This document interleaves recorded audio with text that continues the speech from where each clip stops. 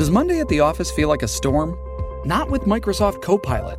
That feeling when Copilot gets everyone up to speed instantly? It's sunny again.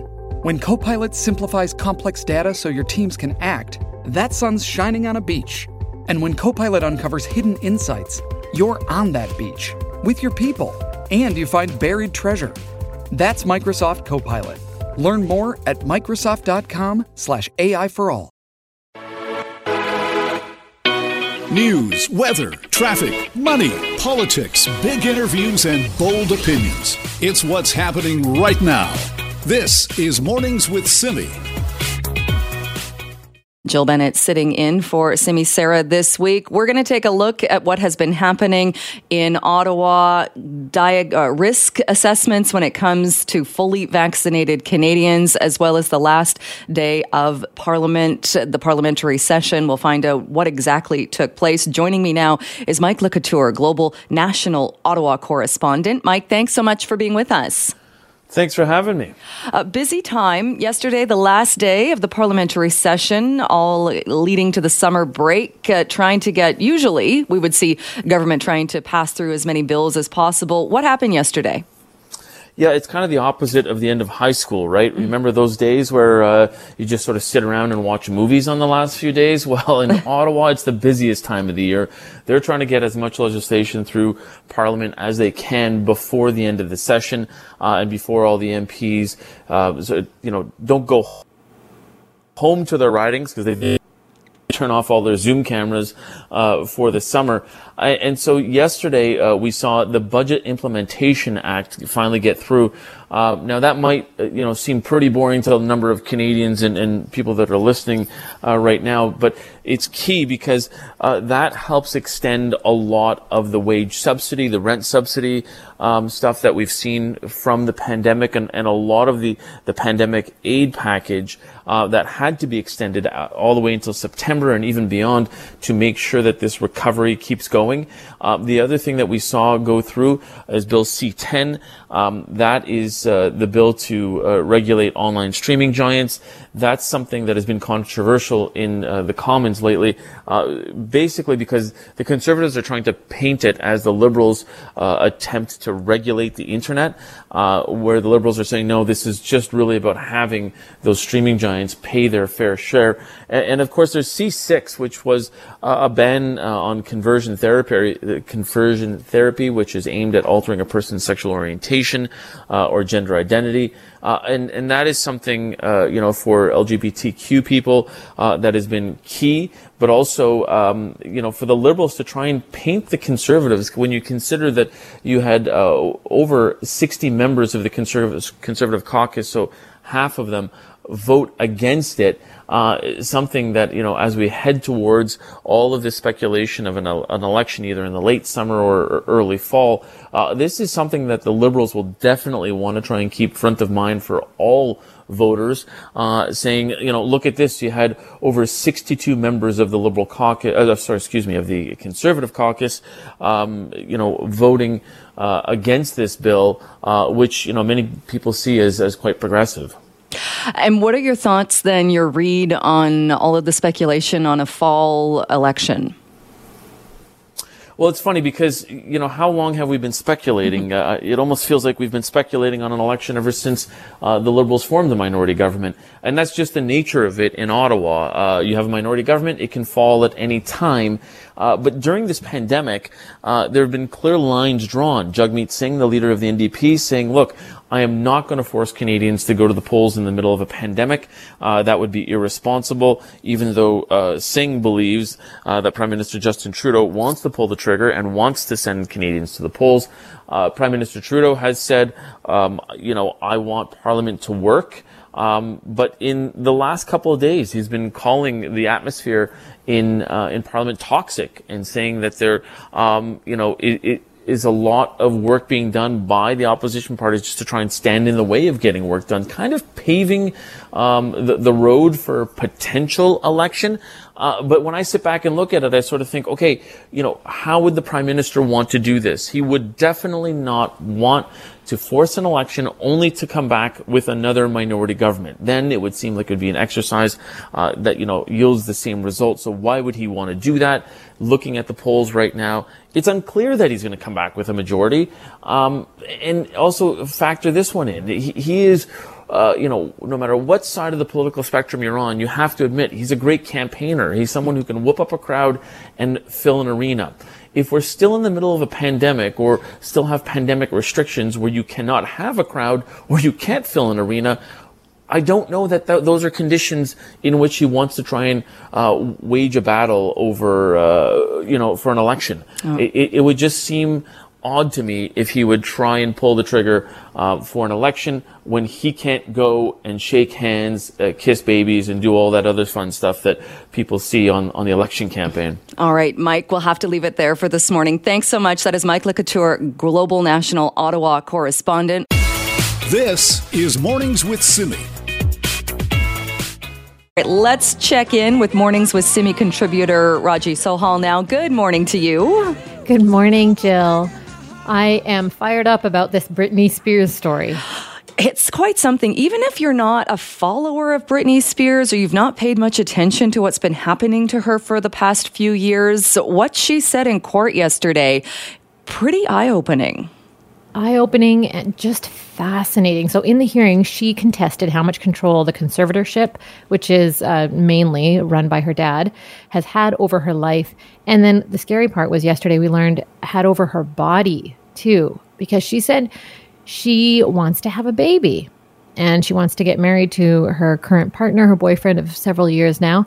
And the conservatorship had an IUD, she claims, installed without her permission. So she had an IUD implanted and she said she wants to go to the doctor and have it removed and she's not allowed to. They've also, she said, forced her to take medications, forced her to perform concerts against her will. And she said that the conservatorship made no sense because basically she has to perform at the highest level of entertainment. If she can be trusted to do that, then how is she unable to make basic life decisions or spend the money she's earning? Yeah, it seems like such a difference there. You're right, that she's clearly functioning and making all of this money. And I think she said that to the judge too. She feels like her family is just making her do this so they can continue benefiting from the money that she's making. But just, the allegations that she made during court, I know I said eye-opening, but also quite heartbreaking. Heartbreaking indeed. She's banned from seeing her friends who live nearby, friends that live just minutes away from her. She's not even allowed to ride in her boyfriend's car while he's driving. I mean, isn't this abusive at this point? Like, we know that she has in the past she has called them meltdowns too, but that she's had a therapist and she's dealing with all of this stuff, and she seems like she's in fine form enough to make some of these decisions when, like she said, she's able to execute, these performances still at like the highest level. So I think it's time for her to be trusted. It's also just so disturbing that a conservatorship could have this much control over someone's life and their body and all their decisions, really. She said also that she feels lonely. She's felt lonely this entire time and that she's felt like she's been living a lie, being made to pretend like everything's okay. The whole testimony was just really eerie. And so this conservatorship is two parts. One is for the estate. The other is for her as the person, which, as you've been mentioning, that's what I think is really shocking to a lot of people. What I didn't see, though, was when we might see the judge rule or we might see something change. Yeah, I didn't see anything on that. I think at this point, I did read that she had asked to speak. She felt it would be fair, and originally that wasn't going to happen. And so, I mean, for people who have been following this closely, because there's a whole bunch of folks who are Britney Spears, Free Britney fans, to the point where they had Free Britney trending as the number one topic on Twitter for almost a month, I think, earlier this year. And she's got tons of support. She had people made a documentary about it. There's actually a couple of documentaries now. New York Times got behind it. And so there's this whole movement. So for her to finally say what she has said and put everyone's rumors to rest and just given us the truth now about it, I think it's probably time that things will change, but we'll have to see. Yeah, indeed. Now, we've run out of time. I know you were also going to be talking about the road through Bear Creek Park. Maybe we can touch on that a bit later, unless you want to give us a quick update. Just that they're going to have a virtual town hall. It's being organized to discuss the updates and what's next, and it's happening on Tuesday at 7 p.m. You can sign up online. It's obviously free, so look for Save Bear Creek Park Virtual Town Hall when you search it online. All right. Sounds good. Raji, we'll talk to you a bit later on in the program. Thank you. Thanks, Jill. That is Raji Sohal, Mornings with Simi contributor. And Raji's going to join us a bit later on talking about bike theft and what is being done to try and crack down on the theft of bicycles as well. We are going to take a short break, get you caught up in all the news of the day. This is Mornings with Simi. All right, we're taking a look at the economy in BC, the rebuilding of the economy, what the province will look like in a post-pandemic scenario. The BC government has appointed a world-renowned professor to help advise on the post-pandemic economic decision-making. The University College London economist and her team for innovation and public purpose will advise the province as it develops that economic plan. Let's bring in the BC Minister of Jobs, Economic Recovery and Innovation, Ravi Kahlon, joins us on the line now. Thanks so much for being with us. Thanks for having me this morning, Jill. Talk a bit, if you can, about what role Mariana Mazzucato will play in this. Well, from the beginning, we've said that the economic recovery plan will be built by British Columbians for British Columbians. But, in order to compete with the world, we must learn from the world. And Professor Mazzucato is one of the most sought-out economists in the world. She's obviously worked with the UK government, Italian government, Sweden, just recently finished working with the UN and European unions on their economic recovery plan. So this is a unique opportunity for us to take the amazing thought leaders we have here in British Columbia and also take the learnings from other jurisdictions to think about what is the path going forward 10 years, 15 years out from now. What kind of cost is it to bring the professor in and to have her in this role? Well, we've got her entire team. She's got 7 other professionals that work with her, and the cost is going to be about $350,000 a year, which is not very much when you think of consultants that governments hire. But what's going to be great for us is that there's going to be an opportunity for capacity building within government, working on, obviously, our economic recovery plan, and also a cross-collaboration of ideas from our business community, from our labor movement, environmental movement, First Nations communities, as well as their institute. So $350,000 a year, and is there a timeline for that? Well, we've only agreed for a 1-year term with Professor Mazzucato's team. They'll also be supporting us on our new strategic investment fund, $500 million that we've announced to support BC companies. Just recently, Scotland just announced an investment bank very similar to ours, and they advise them on that. So there'll be a lot of different projects as well that they'll support us on. But right now, our main goal has always been to support businesses and people through the pandemic. But now we're starting to shift to what does long-term economic recovery look like? How do we build back to a new normal so that everyone could see a benefit in an economic recovery? What do you say, though, to businesses right now who might say this is all fine, it's great to have these long-term plans and to look at the opportunities, perhaps, that are now there because of the pandemic. But we're hearing from businesses in the restaurant sectors, several different businesses that say there's a labor shortage. They can't get workers. They have openings. They would love to hire today, but they can't get workers. Well, isn't that amazing, Jill? 3 weeks ago, it was... we can't, we're struggling, we're barely making it through. But with the restart plan, people getting vaccinated, now we have a different challenge, which is companies can't even find workers. The labor force data that came out during the third wave showed that BC was at 99% of employment levels prior to the pandemic. And so we suspect that our economy is going to heat up real soon, obviously already has. And there's 3 main things that we're working on. One, when the minimum wage goes up, we know more workers come back into the workforce. So that's already a good sign, and the wages did go up. Second, we know there's a bit of fear with some workers who've been away from the workforce throughout the pandemic about coming back and working with other people. So we know as the vaccination rates increases, cases come down, more people are entering back into the workforce. And thirdly, we've been making significant investments in skilling, reskilling, upskilling for workers, and that will continue to support businesses to find the workers they need.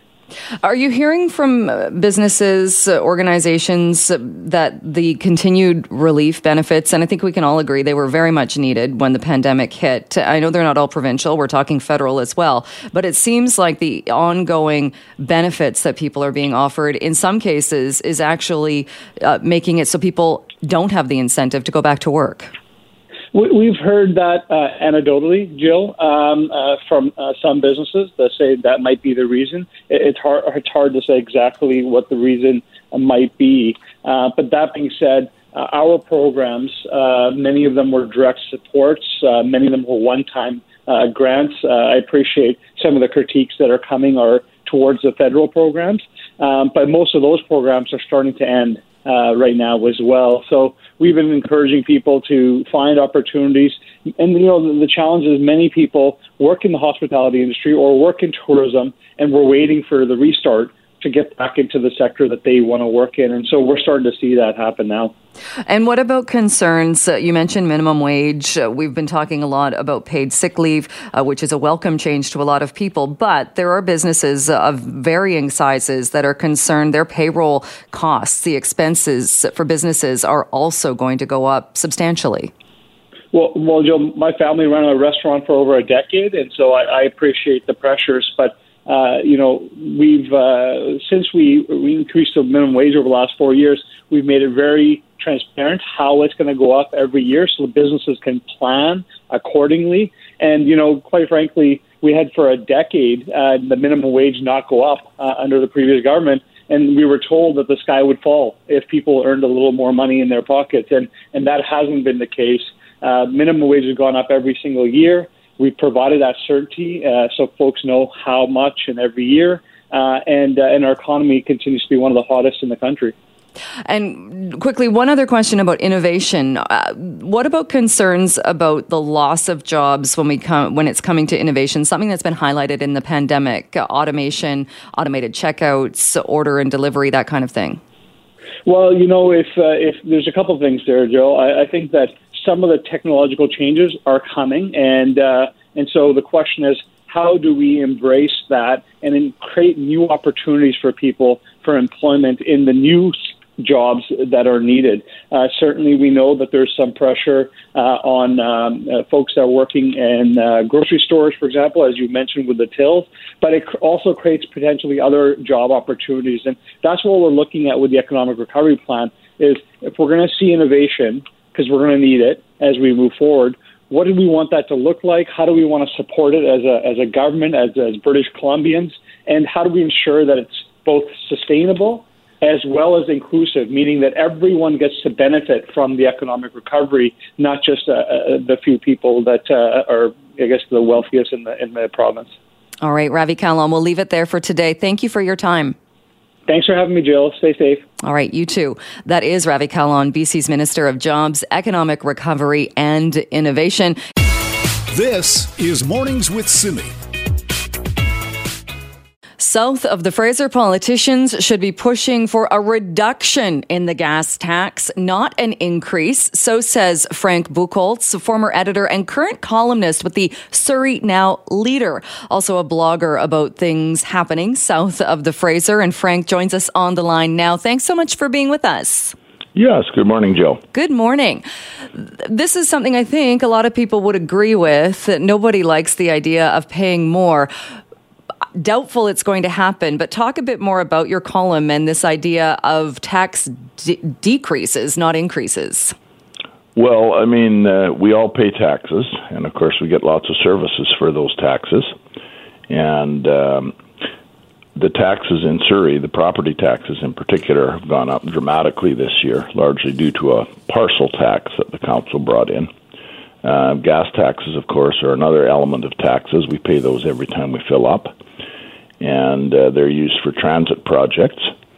Unfortunately, this part of the Lower Mainland, until fairly recently, has, had much less in the terms of transit improvements than other areas. That is changing a bit with the extension of SkyTrain, but of course that has yet to be built.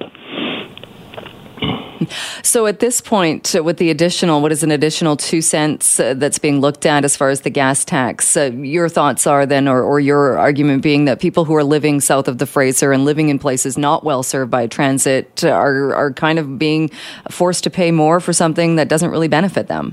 Well, this has been an argument in Surrey for many, many years. As a matter of fact, when Diane Watts was the mayor, there was serious discussion about trying to set up just a transit authority for the South Fraser region and not be part of the larger TransLink, because the services just were not coming here in any proportion to the number of people that are moving here. And I think to a limited degree that's still true, although, as I said, TransLink, I think, has improved things quite a bit.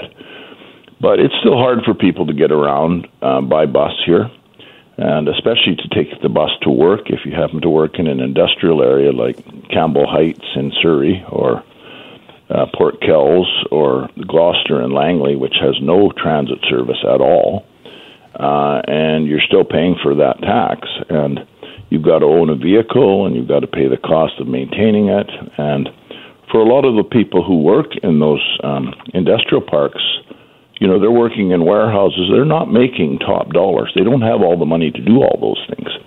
And this approach to things just doesn't seem to be getting paid much attention to, shall we say. I guess one of the arguments could be, though, and I think people would agree with what you've said, but also I would imagine we're talking about people who also work shift work, who work different hours. It's a big space, a big a space in the city when we're talking about Surrey and Langley. And I mean, the cost of being able to provide transit at all times of day to all of those areas would be, I would imagine, it would be astronomical. No, you're quite right. And, it is bigger areas. And even the new SkyTrain line that's going to be built to Langley City, it's going to go across the ALR. And thus, there's not going to be very many passengers in the area where the ALR is. And Surrey is a huge geographical area. It's not that easy to service the populated areas all the time because, you've got distances between them. And, of course, the other thing is with the cost of housing, people are living all over the place, too. They're not necessarily living in one area and just traveling to another. They're traveling everywhere. And it's very challenging to provide that level of transit service. You also talk about minimal and fair tolls on all crossings, talking about river crossings, inlet crossings. This is something as well that's been talked about at length up until, well, it seemed to be more of a topic of conversation while we had tolls on the Port Mann. Yeah. Do you think there's an appetite to look at that kind of tolling again? I don't know. I mean, I think it's fair to do it that way if the tolling was minimal and applied to all crossings. It's much fairer than the way it was done on the Port Mann and the Golden Ears Bridge. That was very unfair. I'm not sure there's the appetite because I think taxation has been increasing in so many areas, and I think a lot of people are saying, they're just saying, what are we getting for the money we're paying? Yeah, it seems Lois Jackson's Bucka Bridge idea, I'm not sure we're going to see that revived anytime soon. No, I'd be surprised too. Do you think it changes it as well? And you mentioned some areas of work where people don't have a choice. You have to go, you physically have to be, if it's a warehouse job or certain jobs, it's not as though you can shift to a work from home model. But we've also seen a big percentage of people do that, and there will likely be some permanency to that as we move forward. Do you think that changes things? Well, it's certainly, I think, for transit planners and politicians on the TransLink Mayor's Council and other things, they're going to have to really look carefully at that trend, especially as the population becomes more fully vaccinated and people do return to work, because I think there will be people who are working from home quite a bit more. So there is not going to be the demand on the transit system in the same way that there has been. And I think even now, even though the vaccination numbers are pretty high, there's a lot of people who are very reluctant to take transit. And so And I think there is going to be a bit of a shift. I think there's definitely a need for the SkyTrain extensions, both in Vancouver and in Surrey Langley, because those are serving a big area, and bus routes can feed into them. But beyond those extensions, I think they're going to have to look at what is the best type of service to offer, how often should it be offered, and is there the demand for it? And, where are the plans for future growth? For example, in the Willoughby area of Langley, there's an enormous amount of growth going on there right now, and yet it's not that well served by transit. And it needs probably considerably more once everything is back to normal. But I think, as many commentators have said, we're not going back to exactly the way things were pre-COVID. There's going to be lots of changes. No, that is definitely true. We will leave it there. Frank, thanks so much for joining us and talking more about the column. Jill. All right. That is Frank Buchholz, former editor, current columnist with the Surrey Now Leader, and blogs as well about things south of the Fraser. What are your thoughts on that? Also questioning the reliance on the gas tax, in that with more people driving less, if they do work from home more, the push for electric vehicles, the push to phase out gas-powered vehicles, it's not going to be as lucrative for politicians. You've got to think 10, 15, 20 years down the road. This is Mornings with Simi. Well, it is warm. It is sunny. A lot of people heading out on their bikes. If you are somebody who owns a bike in Metro Vancouver, you've likely put some thought into protecting that bike, knowing you can't leave it unlocked, even when you lock it. Sometimes you just can't keep it safe. Bike theft is rampant. Well, our show contributor, Raji Sohal, is here once again to talk more about a program that is starting to really have an impact when it comes to recovering stolen bikes. Hey, Raji. Hi, Jill. Yeah, this is some good news. There's been a 40% drop in bike theft in Vancouver since a collaboration has started up between the VPD and a free app that's accessible to all called, and this is the numbers, 529. 529 is a digital registration and recovery system. They have an app, and VPD tells me working with this app and then all of its project partners, including bike shops and Crime Stoppers, they say that this collaboration is single-handedly responsible for the reason that VPD are now able to recover stolen bikes. I talked to Detective Rob Burnt from the VPD. He's the liaison for 529 in Canada, and here he is explaining how 529 works. So you download the app and you take about 5 pictures of your bicycle and enter, the details of your bicycle on the app. So that goes onto the app. It's with no personal information. It just runs off your email address. So now you come home and your bike's stolen out of your garage. So now you come home, you hit start alert on the app. And so the information of your bicycle goes out like an Amber Alert to everybody that's on the app. So the cycling community gets it, the bike store gets it, and the cops get it. And so now VPD, when we get that information, now we know that your bike's stolen, and we can go look for your bicycle. So cool, Jill. An Amber Alert, the same one that the cops get, is what goes out for when your bike is stolen. So it's just the radar goes out. Everyone knows where your bike, it tries to tell where your bike is. And so before, the police department wasn't actually that helpful. They couldn't be. If you lost your bike, it actually took a lot to try and get it back, including having provided a serial number originally to prove that you were the owner. Here is Rob Burnt again. I mean, we were great at recovering bicycles. Always have, but I say, we carried the ball to the 1 yard line and we fumbled it because it just went into our property office, and in 90 days the city gets ownership of it, and then they sell them, at an auction. And so all that work that the officers were doing, wasn't coming to full fruition because we couldn't connect the dots to find the owner. Does the VPD actually go out and look for these bikes? Yeah, we've got actually some days. One of my busiest days was 7 recoveries in one day. So those are officers that are out patrolling the area, looking for bicycles, and they're, it's not just the bicycles, it's property crime. The guy that's broke into your house and stole your bicycle, he or she might go down the road and, steal from the local liquor store or break into a vehicle. So the department's always proactive looking for those people. So what he's saying there, Jill, is that sometimes the app leads them to not just these stolen bikes, but also to other stolen property. And I was wondering, like, is this racket really worth it? But he told me electric mountain bikes, they're running for about $16,000, the top of the line ones. And they recovered an Italian racing bike that brand new is $25,000. Wow. So, yeah, I had to double check on that. I was like, 25,000? Because I know a lot of cars that go for less. VPD also works closely with Crime Stoppers on this.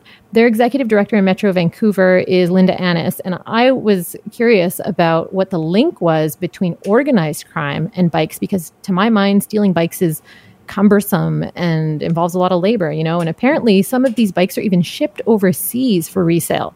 So I wondered if this labor-intensive racket was worth it for organized crime. Here's Linda. It's very, very easy to scoop multiple bikes at one time. And when you're talking, $5,000 or more per bike, it doesn't take long before you've got a lot of value in bikes that you have stolen and taken and remarketed or resold them.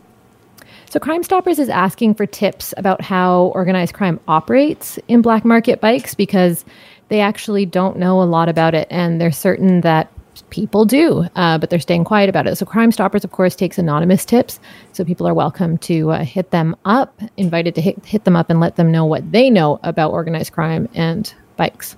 Interesting stuff, especially going back to when he was talking about the app and how easy it is. I wonder if they are going to get more people buying in on that, because before I remember seeing there'd be call outs saying the Vancouver police are doing a bike registration, bring your bike down, we'll register the serial number, but it's a lot of work. You have to take time out of your day, go do that. And I'm sure a lot of people think, I'll take my chances. I don't have the time to go and do that. But if it's just downloading an app and doing it that way, it seems a lot easier. Yeah, the app also, if you've lost your bike, it instantly allows you to file the police report from inside the app, an insurance report from inside the app. You can also get information on a dot matrix, the same one that the VPD has access to, that shows you where bikes are stolen. So say you're going to, park outside of a concert venue and you want to wonder, is this a good place to park? You could check up that dot matrix and see if people have had their bikes stolen from that exact spot before, how many have, and how recently. So it has all kinds of information. And like you said, it's really easy. I'm one of those people who never registers my bike. I don't register it, and then it gets stolen, and I'm at a loss. I can take a picture of, or bring a picture of myself with my bike to the VPD and be like, hey, this was my bike. That's not going to get me anywhere because they have no way of, proving that it was mine. So this is just a great nexus point for people who've lost their bikes and want to get them back. And their Instagram page is lovely. It's delightful because you can just scroll through people who got their bikes recovered by VPD. And it's just lots of good news. Yeah, much better than having to go to the police auction and try and find your bike there months later. Oh, can you imagine how depressing that would be? Your beloved bike just at the auction. Yeah. Yeah. All right. Raji, thanks for this so much, and we'll talk to you again. Thanks, Jill. That is Raji Sohal, Mornings with Simi contributor.